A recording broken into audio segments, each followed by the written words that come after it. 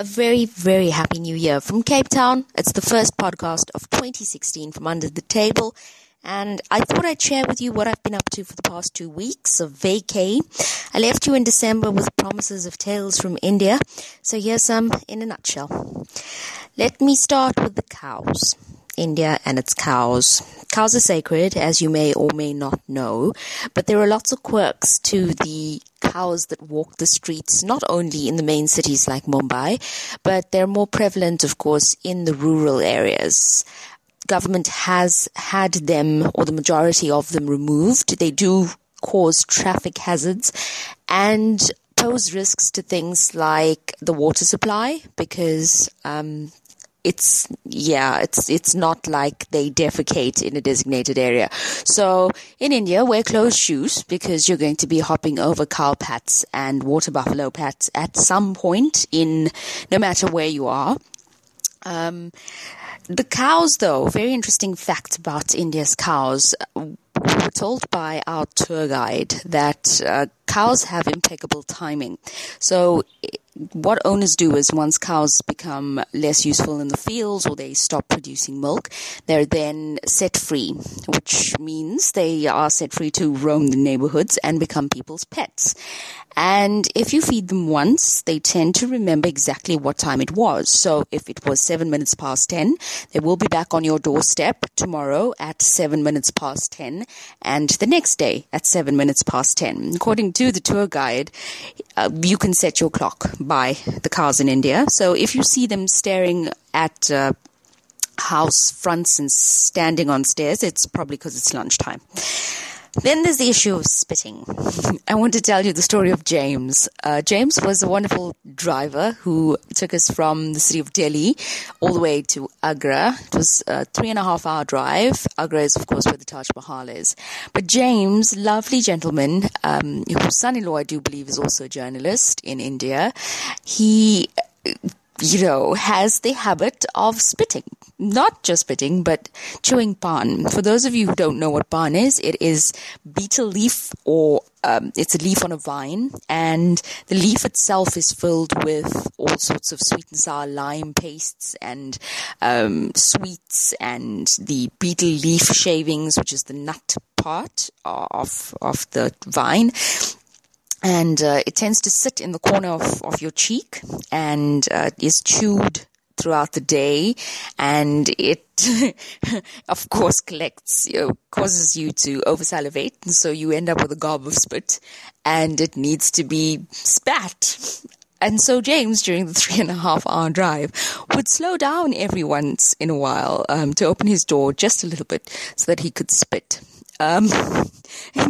There are signs all over India that say no spitting, and I thought it was really funny until I met James, because he would kind of hide behind his door. I do believe the laws in India now don't allow you really to spit in public places, but a few years back, you did have to hike up your sari, according to my gran, and pretty much play hopscotch. So less prevalent, but Pan is still very much a street food favorite in India. It's digestive, but it also, as was evidenced by James's very red eyes, is a bit of a hallucinogenic.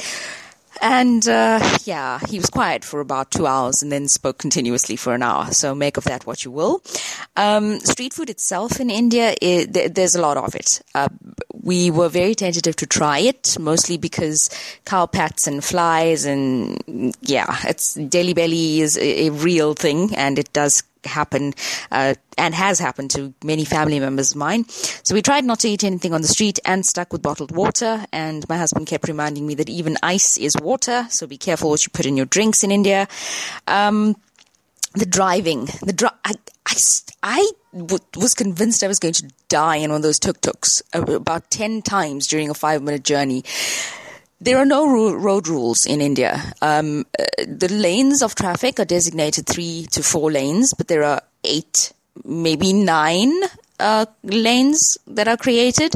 Indicators are a guideline, and traffic lights are maybe I shouldn't, I'm not going to stop. So don't drive in India. Just don't. Get someone else to do it for you. it's dangerous and very loud. My hubby is convinced that the hooting is a language. One hoot means something and two hoots mean something else, but I couldn't, tell my bum from my elbow. So I just stuck my fingers in my ears and got through it as best I could, or headphones. Headphones work too.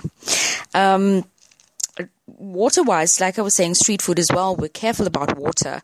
Speaking of which, rivers in India are very, very polluted, which is quite a pity. They do say that the Ganges, for instance, is very pure, but that's not based on the purity of the water. So it's more spiritually pure. Water is spiritually pure as an element, but I wouldn't recommend bathing in it or swimming in it, because we saw bobbing black balls that we thought were tennis balls, and according to our guide, they could have been, water buffalo poo or rotted fruit or the ashes of dead people. So, yeah, traditionally Indians cremate, and it has to go into a body of water. The ashes need to go into a body of water. So, the rivers in India terribly smelly and unpleasant and attract a lot of flies. My journey took me from Mumbai, a bustling city. I have to say, as a woman though, lecherous men. I have never been stared at and ogled, and someone warned me that they pinch your bum. So I was glad that my hubby's 4 times my size. But it was blisteringly hot. I couldn't wear shorts on the second day because I couldn't handle being ogled. I don't know what it is about the men of Mumbai, but they make you quite uncomfortable. I can't complain about the food in Mumbai. We did have what seemed like a bottomless veg thali. It was a variety, maybe 10 to 12 veg curries, naan breads and puris, and rice and more rice and khichdi, and dessert. There's 2 kinds of dessert. They do feed you a heck of a lot in India. So, yeah, go with an empty tummy and don't plan to diet, because banting is not going to work there. I want to tell you about Udaipur, especially. Udaipur is a city in the state of Rajasthan. Rajasthan is historically relevant to me because my great-great-great-great-great-grandparents emanated from that area of India. It is the land of Mughals. The Mughals tried to invade India. Rajasthan is one of those places that kind of housed them, or invited them in, I suppose. The Emperor Shah Jahan was one of those that visited in Rajasthan, and Udaipur in particular, sat around thinking about how to build the most beautiful monument to his wife Mumtaz Mahal. You may know it, the Taj Mahal. And I was very lucky to have had 3 nights at the Taj Lake Palace in the middle of Lake Patchouli. It is an old palace that has been converted into a hotel, and the city palace, the main palace, is across the water on the mainland. The royal family of Udaipur still is in residence, so it was exciting to find out exactly who my ancestors were, and I really did feel very, very royal walking through the halls of the palaces. Decadence was unbelievable. Things on show were silver carriages and beautiful dresses that were adorned with diamonds. And, well, yeah, I'm not sure why my ancestors left the area. I could have been walking around in a silver pair of shoes. Let me not gripe. And then I do want to tell you about things that I learnt while I was in India, but this podcast would probably go on for about 3 hours. So I am going to finish by saying there were times that I felt very South African when I was up there, and other times I felt very Indian. So I was very South African when my Hindi failed me and my brain went full on Safa. So in the middle of a street in Mumbai, there was an insistent street seller, and it all came out. I was just like, "Nee, ek wil nie dit hê nie, sugan gifuni." And then I got laughed at by my husband because, yeah, all those languages don't work. And then there was me, fully immersed in my roots in India, ordering trikli dal, which is yellow lentil dal as we know it, and discussing how it's braised with the chefs. Rajasthan, very much like Durban, in its setup, and its food is very familiar flavors. It's a lot of where our roots come from. So I didn't feel lost at all. It felt like home away from home. I had to remind myself, in fact, that it was not South Africa. The weather is very much like ours as well. The street sellers on the side of the road had familiar vegetables. So, walking past and having a good old look at the bindi, which is okra or ladyfingers, and brinjals and peppers and green peppers and potatoes and carrots. But they have red carrots, which was quite interesting. So the smell of spices in the air, it just smelled like main, West Street in Durban.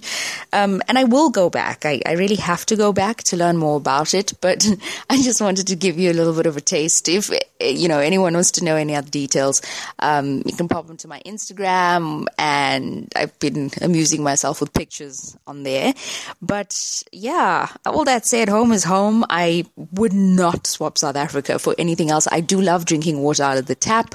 Our temperatures are fantastic. In fact, it's drizzling in Cape Town today after the heat wave conditions. And we don't really have to dodge animals. Irony, right? Irony. Africa's the place where they say you have to dodge animals in the street. But I'm very happy to just be dodging my neighborhood pets, the little huskies from next door and the cat that lives in the back garden. So that's under the table for now. I'm going to chat to you next week. I may or may not be talking to some interesting kids about a chess tournament, but I will keep you updated. And I hope that your vacation went really well. If you're going back to work this week or next week, good luck with that. And we shall keep one another going for 2016. It's been one of those years that's gotten off with a bang with all our racist issues in South Africa, but we shall keep chatting. Let's keep the lines of communication open, and you know where to find us. Niche Radio, at Niche Radio on Twitter. Tweet us, let us know what you're thinking, and we shall get it on the air. Bye-bye.